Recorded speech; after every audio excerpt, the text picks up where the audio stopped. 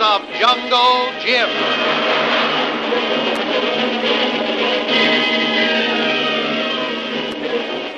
The Adventures of Jungle Jim, broadcast weekly over this station, are dramatized from the full-color action pictures to be found in the Comic Weekly, the world's greatest comic supplement that comes to you each week with your Hearst Sunday newspaper.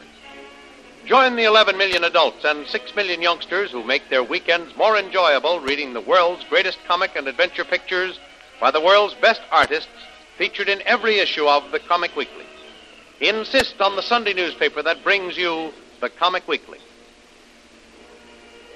Anthony Lowry, a wealthy plantation owner, has been playing host to Jungle Jim and Shanghai Lil at a very exclusive club in Singapore. He tells Jim he has come over 6,000 miles to enlist his aid in solving a very strange case. He also tells Jim the history of an old sea captain whose clipper was wrecked on Nahia Island in the South Seas in the early 1800s. Captain Stone and his descendants ruled the island justly, bringing peace and prosperity to the natives. The last of the family, one Peter Stone, leaves the island, and the natives mourn his loss and pray for his return. 20 years later, a stranger arrives on the island saying that he is Peter Stone. The natives welcome him as their lost ruler, but their happiness soon turns to sorrow. For instead of peace and prosperity, this Peter Stone brings with him terror, murder, and despotism. This convinces Lowry that the man who calls himself Peter Stone is a usurper, but knows where the real Peter Stone is. So Jim volunteers to go with Lowry to find the real Peter Stone. The following morning, Jim tells Kolo to prepare for the journey. Well, Kolo, we aren't going to enjoy a very long stay in Singapore this time. You find new case, Tuan Jim? No, this case found me. I've agreed to help Mr. Lowry on a rather tough case, Kolo. I imagine he won't lose much time in getting started. Where we go this time, Tuan? Somewhere in the South Seas. South Seas be very big place. Lot of island. Yes, sirree, Kolo. Now, I'm not sure yet, but I think we'll be headed for Nahia. Nahia? Uh-huh. Wait, I'll show it to you on the map here.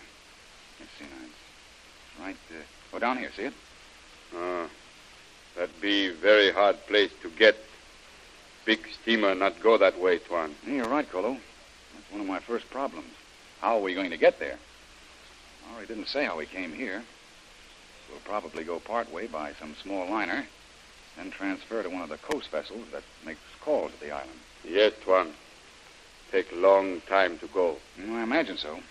But you get busy today, Kolo. We'll need everything new as we lost all our equipment on that Stacy case. See you with this, Kolo. Yes, Tuan. Is Mr. Bradley in? Oh, come in, Mr. Lowry. Oh, good morning, Jim. I was afraid I might be a little bit too early. Not at all, Tony. I've been up for a couple of hours. Been making arrangements with Kolo here about the trip. Kolo's my right-hand man, Tony. Oh. I wouldn't think of going anywhere without him.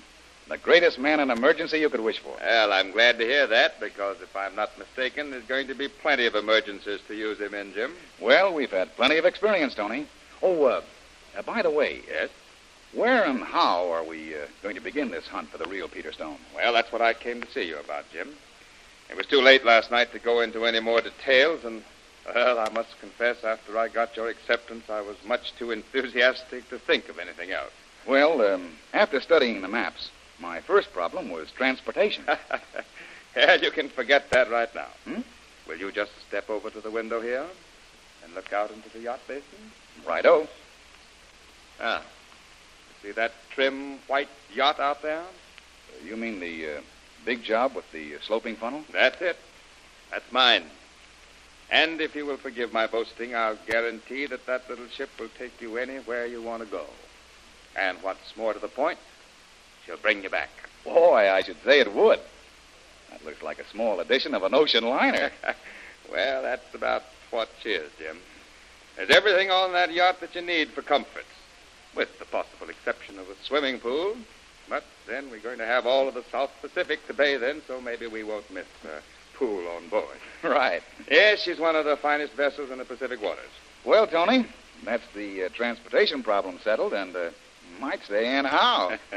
I was wondering how you made the journey up here. Well, there's your answer. Oh, by the way, I brought a few friends along. I'd like you to meet them before you go aboard. Oh, fine, Tony. But first, when do you figure on sailing? Whenever you are ready, Jim. Well, I could sail tonight, but you know how women are. Women? Yes. A woman, to be more specific. Mr. Vreel. Oh, so she's going along, too. Oh, absolutely. Mr. Vreel has never missed one of my adventures yet. We couldn't leave her behind for anything in the world. Oh, splendid, splendid. Glad to have her, Jim. As I was saying, it might take Lil a day or two preparing. She'll have to completely outfit herself after our last trip. Well, I'll leave the sailing date entirely up to you. Just as long as you give me 24 hours' notice to get supplies aboard and arrange clearance with the port authorities. Fine. Then I'll get busy immediately and see that Mr. Vreel does her shopping as soon as possible. So there'll be no delay in getting away to an early start.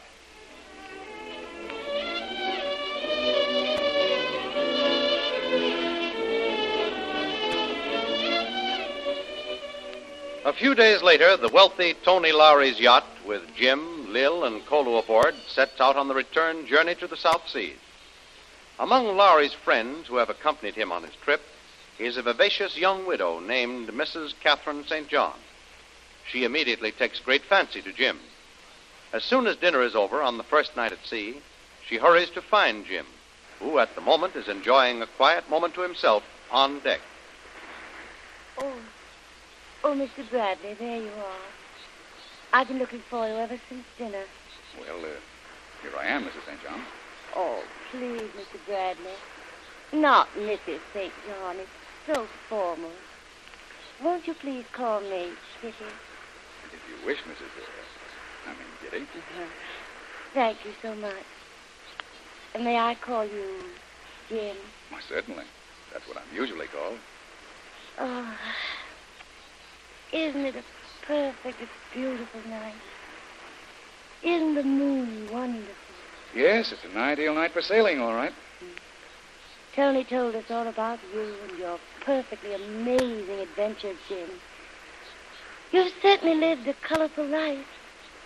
It must be so wonderful to be able to live the life you've led.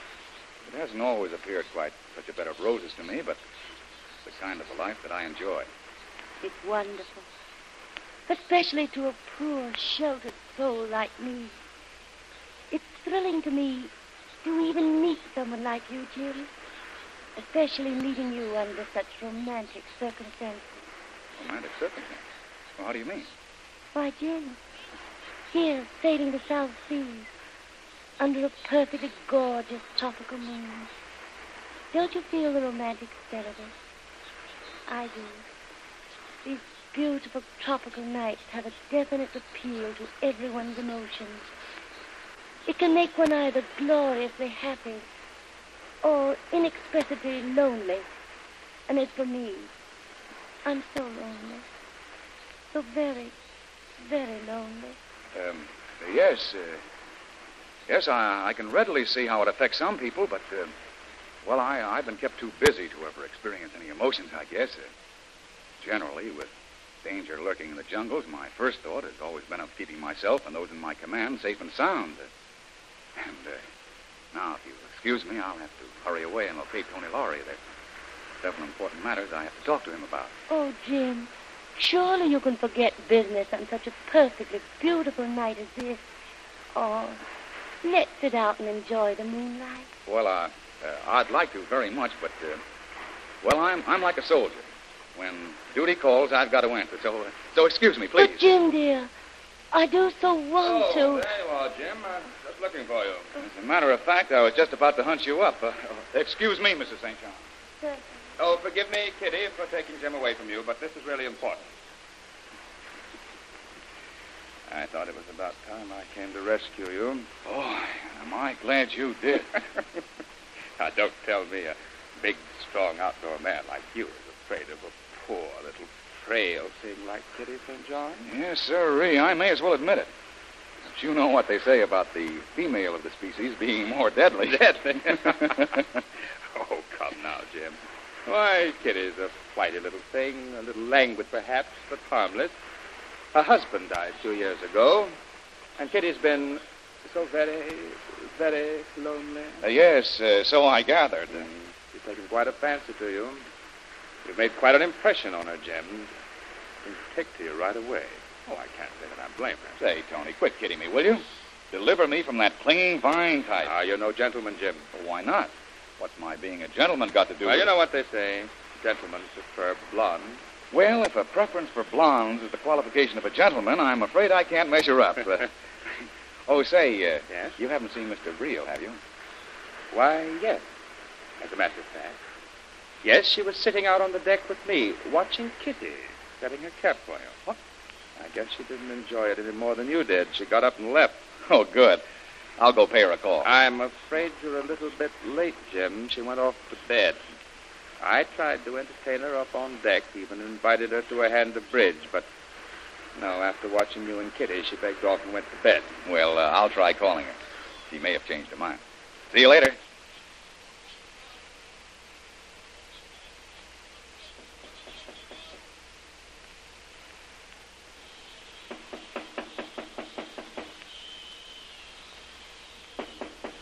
Lil. Oh, Lil. Have you turned in yet? Must have missed her. Probably went up on deck again.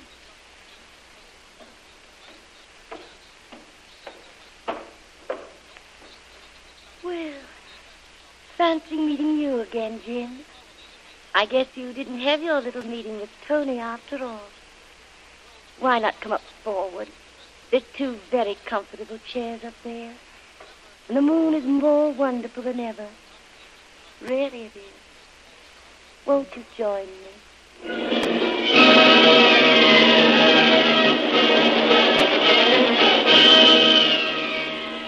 Love Your Magic Spell is everywhere. That is, almost everywhere, except where Jim is concerned. It looks as though all his past perils will fade into insignificance compared to the peril of the persistent Kitty St. John. It's going to be pretty tough for Jim to be able to dodge Kitty on that yacht. And from the appearance of things, the only one who is enjoying the little one-sided romance is Tony Lowry. Evidently, Shanghai Lil is a little piqued over it. But don't miss the next episode in the adventures of Jungle Jim.